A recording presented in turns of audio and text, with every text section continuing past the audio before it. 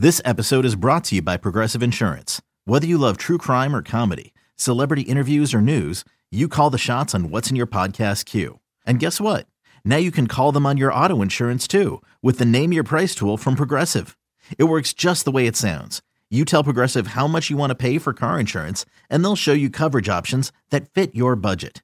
Get your quote today at Progressive.com to join the over 28 million drivers who trust Progressive. Progressive Casualty Insurance Company and Affiliates. Price and coverage match limited by state law.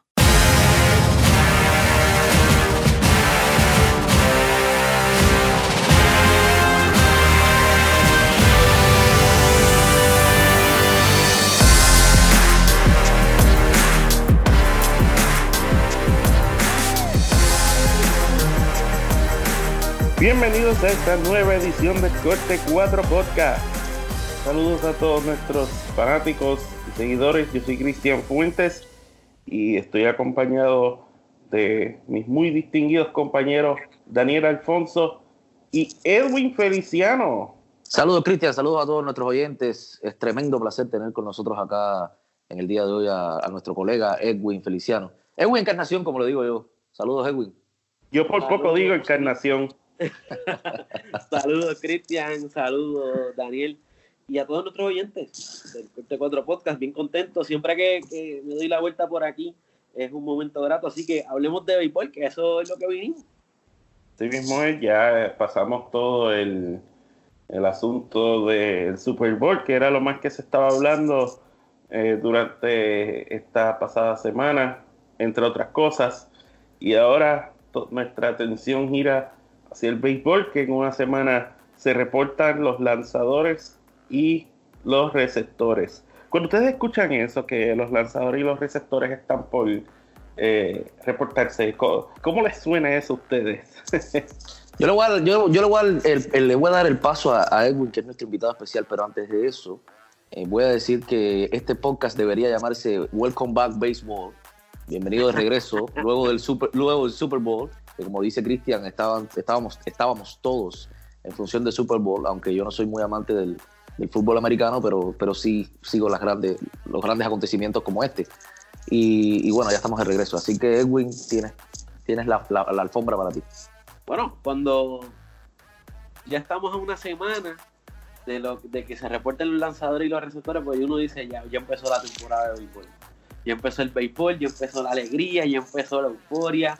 Ya estamos buscando la manera de sentirnos, como quien dice, ya estamos buscando el uniforme, ya estamos buscando el bate, la bola, el guante. De verdad que, o sea, una nueva temporada del béisbol, en un momento donde hay muchos peloteros jóvenes que están tratando de establecerse como superestrellas dentro de las mayores. Y cuando ya se reportan lanzadores y catchers a Spring Training, pues uno ya está dando 1000 vueltas, ya está brincando, ya está saltando y listos para que comience una nueva temporada de este deporte tan hermoso. Nunca mejor dicho. En este mes de febrero vamos a tener juegos, o sea, van a ser juegos de Spring Training, pero vamos a tener juegos en este mismo mes de febrero, así que no hay mejor manera de recibir el mes de febrero que con esa anticipación.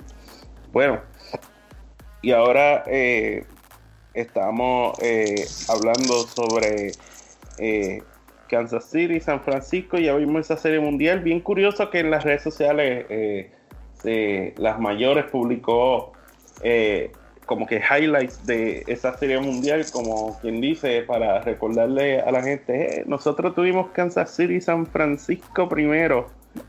Y también hay otra conexión por ahí con el béisbol, Cristian. Creo que fuiste tú quien escribió en Corte 4 al respecto de los Mahomes. Sí, el quarterback de los Kansas City Chiefs es el hijo de Pat Mahomes, el ex lanzador de Grandes Ligas, y de hecho Patrick Mahomes de los Chiefs fue escogido por los Tigres en el 2014 en el sorteo de novatos, así que estuvo muy cerca de una carrera en el béisbol de Grandes Ligas, pero basado en lo que ha hecho en su carrera hasta ahora, parece que tomó la decisión correcta. Lo vi lanzando en algún video por las redes y el muchachito lanzaba bien, o sea, tenía tremendas condiciones, lanzaba más de 95 millas cuando estaba en el college. Sí, era muy buena en eso. Y otra curiosidad del Super Bowl que se publicó anoche, poco después del partido, en nuestras redes sociales de Corte 4, el dirigente de los Yankees, Aaron Boone, acertó perfectamente la anotación final. Sí, súper gracioso. Perfectamente la anotación final. Para mí que él tenía una bola de cristal. Una predicción perfecta de Aaron Boone. ¿Será una anticipación de lo que se avecina en la próxima temporada? Allá va eso. Yo no sé para qué hablamos aquí de Aaron Boone cuando tenemos aquí a Christian y tenemos aquí a Edwin, que son fanáticos de los Yankees. No, yo no soy fanático de los Yankees. Ay. Yo no soy fanático de los Yankees. Edwin es un observador cercano. Pero lo sigo muy de cerca a los Yankees y pienso que han reforzado a su equipo muy bien esta temporada. Pero muy interesante lo del Super Bowl. Yo creo que fue tremendo espectáculo. El hecho de lo que estaban comentando, tanto Christian como Daniel, lo de Patrick Mahomes es realmente fantástico. O sea, el papá de Patrick, Pat Mahomes, fue parte de los Mets en el año 2000, en la temporada donde los Mets jugaron en la Serie Mundial contra los Yankees. Y luego, pues su hijo, 20 años después, está en el Super Bowl. Y no solamente está en el Super Bowl, sino es protagonista, MVP, y quién sabe si está la nueva cara de la NFL. Verdaderamente tremendo espectáculo. Y yo creo que esa conexión cada vez se ve mucho más, de tener a padres que fueron atletas profesionales y sus hijos siendo profesionales. En el caso de MLB tenemos a Fernando Tatis Jr., tenemos a Vladimir Guerrero Jr., o sea, a Bo Bichette, o sea, tenemos a varias jóvenes estrellas que sus padres fueron grandes figuras. Los Gurriel por efectos del compañero cubano. También los Gurriel. Seguro. Bueno, les auguro desde ahora que en el estadio de los Kansas City Royals, de los Reales, el Kauffman Stadium, va a haber un lanzamiento de la primera bola en el 2020 que estoy casi convencido que uno de esos lanzamientos lo va a hacer Patrick Mahomes. Así que espérenlo en Corte 4, porque lo seguramente ha hecho vamos a escribir. Anteriormente y de seguro lo va a hacer Lo he visto. Esta temporada. Seguro, sobre todo por todo lo que dice Edwin. Exacto. Bueno, cambiando el tema drásticamente, nosotros habíamos comentado que estamos cerca de que los lanzadores y los receptores se reporten para los campos de entrenamiento. Todavía hay bastantes jugadores que todavía no saben si se van a reportar, muchos agentes libres sólidos todavía. Ustedes han tenido la oportunidad de mirar por encima la lista de los jugadores que quedan disponibles. Si ustedes fueran un gerente general en estos momentos, ¿cuál sería su primera llamada de los agentes libres que quedan? Permíteme, Edwin, te voy a quitar la palabra un momentito porque ya sé por dónde viene. Sí, yo también. Tú sabes. Ya sé tu primera llamada que me he hecho, ya la sé. Bueno, por eso mismo te digo, como eres nuestro invitado, te pido perdón. Pero voy a decir mi primera llamada antes de que Edwin me lo quite. Yo, a pesar de lo que los fanáticos puedan pensar sobre él, yo llamo a Yasiel Puig. Yasiel Puig todavía no tiene equipo. El cubano, por todo, bueno, me estoy pecando de chauvinista aquí. Estoy pecando de chauvinista, sobre todo porque ustedes saben que admiro el talento cubano y siempre lo quiero tener cerca. Por eso es que soy fanático de los White Sox. Pero Yasiel Puig, tuve la oportunidad el pasado año de conversar con Francisco Lindor. Y le preguntaba a Francisco Lindor, en aquel momento le pregunté sobre el papel de Yasiel Puig dentro de Cleveland cuando fue a Cleveland. Y Francisco Lindor me quitó una venda de los ojos que como fanático yo tenía. Y es que Yasiel Puig no es para nada indisciplinado. O sea, Yasiel Puig es quizás lo contrario a lo que la gente imagina de cómo es Yasiel Puig dentro del clubhouse. es un tipo súper concentrado, en las palabras de Francisco Lindor, no en las palabras de Daniel Alfonso. Es un tipo súper concentrado, bien, tiene el espíritu de compañerismo, pero no se deja vacilar tan fácil, sobre todo por Francisco Lindor, que ustedes saben que siempre está en el bonche, bueno, por algo le dicen Mr. Smile en las mayores, y Francisco me decía, Paquito me decía, no, Yaciel es un tipo muy concentrado y que le trae muchísimo espíritu al equipo, y por eso, precisamente por las palabras de Francisco, es que yo escogería en mi primera llamada a Caballo Loco Puig, y bueno, ahí Edwin tendrá que escoger a otro entonces.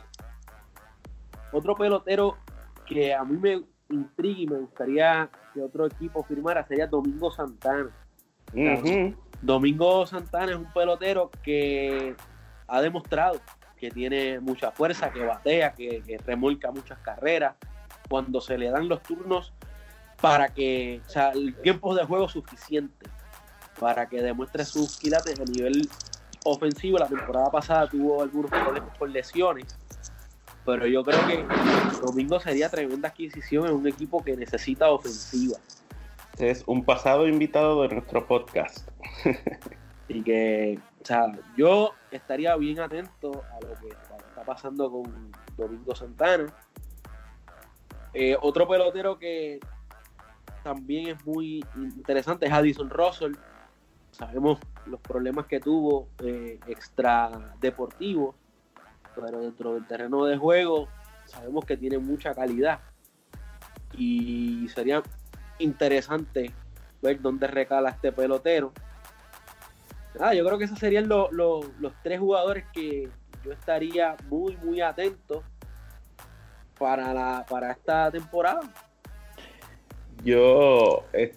Hay dos peloteros que de la lista que estaba mirando que a mí me intrigan por razones distintas. Este pelotero que les voy a mencionar no es tanto porque hace números, aunque el año pasado tuvo una buena temporada, pero este jugador impacta más allá que los números. Yo estaría mirando a Hunter Pence. Me lo quitaste de la boca, Hunter Pence no es un tipo que te va a poner números como antes, porque ya él es un veterano, ya él está en sus últimos años, como quien dice. Pero él es un hombre que él es bueno tener en tu equipo. Él es un hombre que une a tu equipo. Y el año pasado con Texas tuvo una gran temporada que fue hasta seleccionado para el Juego Estrella. Tuvo una buena temporada de regreso. Pero este es un hombre que ayuda en el vestidor. Y es un tipo que sería excelente tener. Por esa razón, él sería alguien que vale la pena llamar. Y otro jugador aquí que me es curioso, es agente libre, un jugador que es versátil. Estoy hablando de Wilmer Flores, quien estuvo con Arizona el año pasado. Y es un jugador que juega muchas posiciones diferentes y siempre ha sido bueno con el bate. Así que me está curioso que él todavía es un agente libre. A esos dos que has mencionado, Cristian, yo les voy a agregar a Derek Dietrich, que como tú dices sobre Wilmer, Derek es un jugador muy versátil también, perdón. Además de que está súper fuerte, lo vimos el año pasado. Sí. Y tuvo una muy buena temporada también, por lo menos en la primera mitad muy buena. Y es muy versátil, juega primera, juega segunda, juega campo corto, o sea, puede jugar varias posiciones. Y como tú dices sobre Hunter Pence, además de todo lo que tú has dicho, lo que él desarrolla en el clubhouse, yo le daría, cuando él se retire de su carrera deportiva en las mayores, le daría un papel como presentador de televisión. Es un tipo muy gracioso y muy simpático, Hunter Pence. La temporada pasada, las dos temporadas anteriores, las temporadas bajas, el mercado se movió sumamente lento. O sea, las firmas de los jugadores fueron súper lentas, contrario a lo que ha pasado este año, que sí, los equipos han sido más agresivos, se han visto buscando mejorar su equipo a la mayor rapidez posible, aunque todavía hay unos cambios por ahí que están sonando de grandes nombres que pudieran cambiar significativamente las expectativas de unos equipos. Eso. Cristian, perdóname un momento, ya que tenemos aquí a Edwin, vamos a aprovechar lo más posible su presencia acá. Y yo le voy a hacer esta pregunta a Edwin para que la guarde y sobre todo tú, Cristian, la guardes para el final de la temporada. Uh-huh. ¿Cuál es tu serie mundial, Edwin? Yo voy a decir la mía antes de que tú digas la tuya. Pero es temprano para eso. No me interesa. Vamos a aprovechar a Edwin. Que después se nos pierde. Wow, mi serie mundial, Edwin. White Sox, Red de Cincinnati. Rojo de Cincinnati. Así que ahí la tienes. Repite. Medias blancas de Chicago, rojos de Cincinnati. Ah, sí, un rematch de la Serie Mundial del 1919. Excelente. Ahí la tienes. Wow, eso está muy interesante, Gemechu. Bueno, verdaderamente yo creo que el equipo a vencer, van a decir que soy fanático. Allá vas. Como dice Gemechu, pero yo creo que los Yankees definitivamente son el equipo a vencer esta temporada. Y creo que en la Liga Nacional no está muy claro el panorama. Yo creo que la Liga Nacional está bien reñida, especialmente esa división del este, donde los Bravos, los Nacionales, los Phillies no se pueden descartar. Yo creo que esos son los equipos y pienso que los Bravos finalmente van a dar ese salto de calidad. Y tengo a los Bravos así. En febrero me mandaste al fuego, Daniel. Pero creo que los Bravos y los Yankees serían una final recordando esas finales de los años 90. Yo sé que Cristian recuerda muy bien. Sí, yo las recuerdo muy bien. Pero en estos momentos yo me voy a reservar predicciones para nuestro episodio de pretemporada que tendremos de aquí a un mes y medio. Yo voy a guardar mis predicciones para de aquí a allá a lo mejor yo cambio de idea. Yo solamente aproveché que tenía aquí a Edwin pero hago la salvedad para que Edwin, tú sabes, dijera su favorito. Ya que Daniel se está echando para atrás en términos de que puede cambiar su predicción, pues yo también hago lo mismo y les digo que esto puede cambiar mucho en unos días. Sí, dependiendo de todo lo que sabemos. Cristian, tú solamente tienes que escoger a la Liga Nacional, ya todos sabemos lo que tú vas a escoger por la Liga Americana, así que tranquilo. Eso es tema para otro día.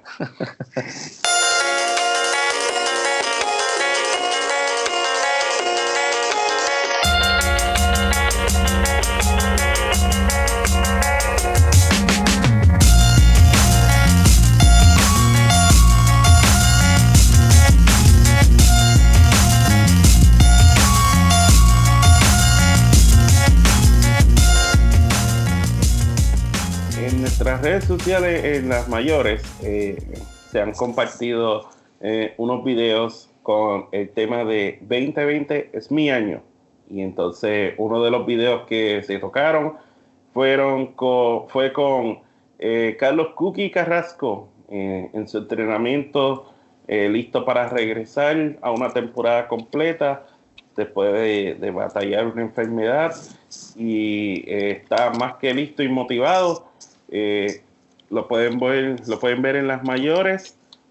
Aquí les dejamos un poquito de lo que dijo el venezolano. Escuchen. No soy el deportista más conocido del mundo, ni siquiera soy el mejor lanzador del planeta, pero ser jugador de las Grandes Ligas por casi una década te ofrece una suerte de fama de la cual es prácticamente imposible escapar. Sin embargo, durante el 2019 es probable que muchos de aquellos que nunca habían escuchado mi nombre lo hayan escuchado por primera vez. Yo solo estaba enfocado en tener la mejor temporada de mi carrera, pero un obstáculo se empeñó en cruzarse en mi camino, la enfermedad. Pero yo fui más fuerte y con el apoyo incondicional de mi familia, mis amigos y mis compañeros de equipo, la vencí. Bueno, palabras muy emotivas de el lanzador venezolano Carlos Carrasco. Daniel, tuviste la oportunidad de estar allí para eso. ¿Qué tipo de vibras sacaste de él tras ese tipo de producción y hablando con él personalmente? Bueno, como tú dices, tuve la oportunidad de estar con él. También tuve la oportunidad de estar con Jorge Soler, el cubano, con quien hablamos también lo tuvimos en el podcast también hace una semana. Bueno, nada, con Cookie realmente me siento muy afortunado de haber estado con él, como dije al principio. Es un entrenador, o sea, es un atleta que entrena a full, diciéndolo en inglés y en buen cubano, porque así decimos en Cuba, a full. Entrena durísimo para su próxima temporada de las mayores. Y como tú dices, venció la enfermedad leucemia, que todo el mundo sabe, que estuvo sufriendo el pasado año. Y nada, se prepara para una temporada saludable, que pueda darles muchísima alegría a los indios de Cleveland, la presencia de Cookie Carrasco. Y bueno, no tengo mucho más que decir que no sea, vayan al video, vean el video, vean lo que Cookie dice, lo que Cookie comparte con todos nuestros seguidores, que es nada más que un mensaje inspirador, un mensaje de que sí se puede seguir hacia adelante, de que sí se puede uno preparar y salir adelante luego de una enfermedad como esa. Y nada, dándole las mayores vibras siempre desde nuestro proyecto, desde las mayores, todo el equipo que trabaja alrededor de medios sociales en español en Major League Baseball. Y ahí estaremos cuando Cookie Carrasco vuelva a salir a la loma este 2020.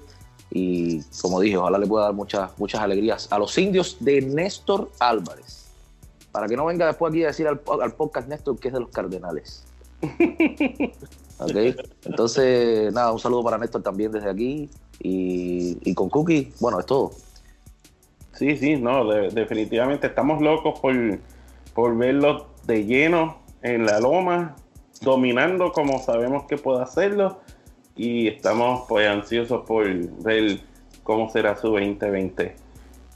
Una historia inspiradora la de Cookie Carrasco, definitivamente, y esperamos que en el 2020 demuestre lo gran pitcher que es, porque sabemos que, o sea, Carlos Carrasco, cuando está 100% saludable, cuando está en la loma, es uno de los mejores lanzadores en las grandes ligas, no solamente entre los latinos, sino también en las grandes ligas. Y verdaderamente, o sea, tener a un Cookie en Cleveland desde el principio, saludable, sano, con la historia que tiene, que ya nos ha demostrado, o sea, tanto dentro y fuera del terreno de juego, la calidad de persona que es Cookie, pues verdaderamente le deseamos el mejor de los éxitos y que siga inspirando tanto a jóvenes como a adultos con su gran ejemplo de tenacidad, de lucha, de esfuerzo ante la adversidad.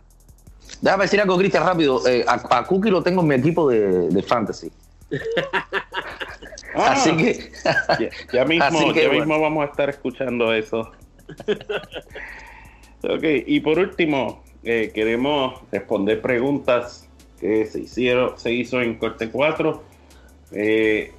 Una pregunta, tenemos tiempo para una, así que le respondemos a de todas las personas, nuestro compañero Javi Román. Saludos a Javi, si nos está escuchando. Nos preguntó qué pensamos sobre los robot umpires. Tengo sentimientos encontrados con esto de los robots tomando decisiones sin ningún tipo de sentimiento. Pero bueno, yo creo que se debe hacer una combinación de ambas cosas. Yo creo que la tecnología es importante, implementarla. Si va a mejorar el juego, pues fantástico, pero hay que tener mucho cuidado. Hay decisiones que suceden en el juego más allá de cantar bolas y strikes, que no necesariamente tiene que venir un sistema computarizado y tomar la decisión. Así que me parece que hay que tener mucho cuidado con eso, y me parece que se debe implementar de manera tal que no afecte la picardía del juego. Muy bien dicho, Edwin. Yo pienso que me gusta el elemento humano. Yo apoyo mucho la tecnología y el progreso, pero yo creo que estamos un poquito de más con esto. Si lo hacen, yo creo que si buscan una manera de que lo hagan que no sea tan binario, en que sea un robot o una máquina diciéndonos totalmente, pues estaría más abierto a eso.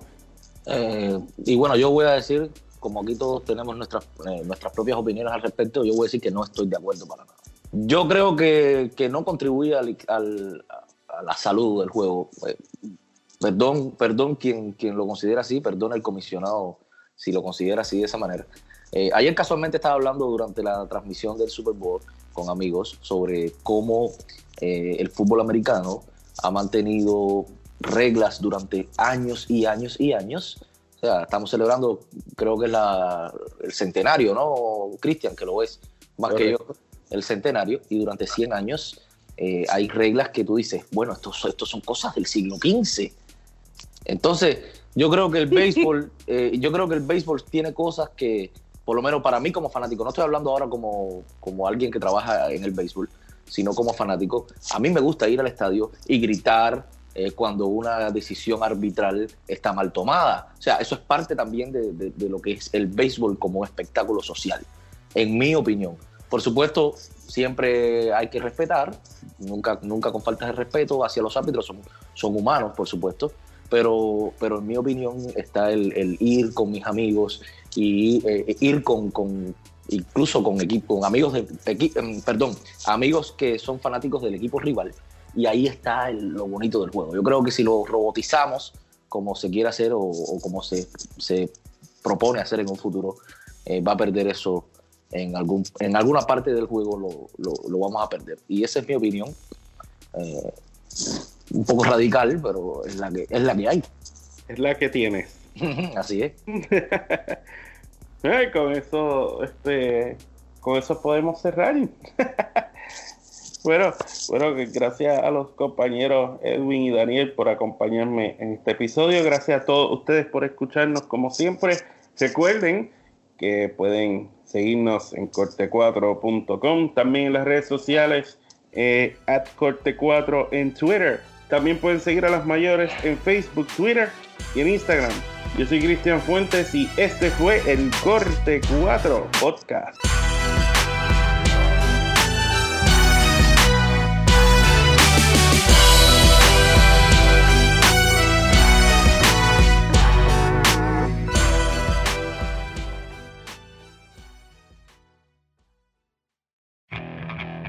Okay, picture this.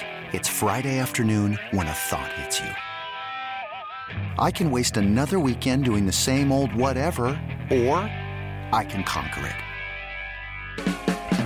I can hop into my all-new Hyundai Santa Fe and hit the road. Any road. The steeper, the better. Because my all-new Santa Fe is available with H-Track all-wheel drive, so I can hit the trail without a worry in the world. Heck, with 3 rows and best-in-class rear cargo space, I can pack the whole family in with all our gear. We've got available dual wireless charging for our phones, so we'll never lose touch with civilization, and we won't lose touch with the primordial power of Mother Earth. So which is it? Waste the weekend or do something a little more epic? And conquer it in the all-new Hyundai Santa Fe. Visit HyundaiUSA.com or call 562-314-4603 for more details. Hyundai, there's joy in every journey.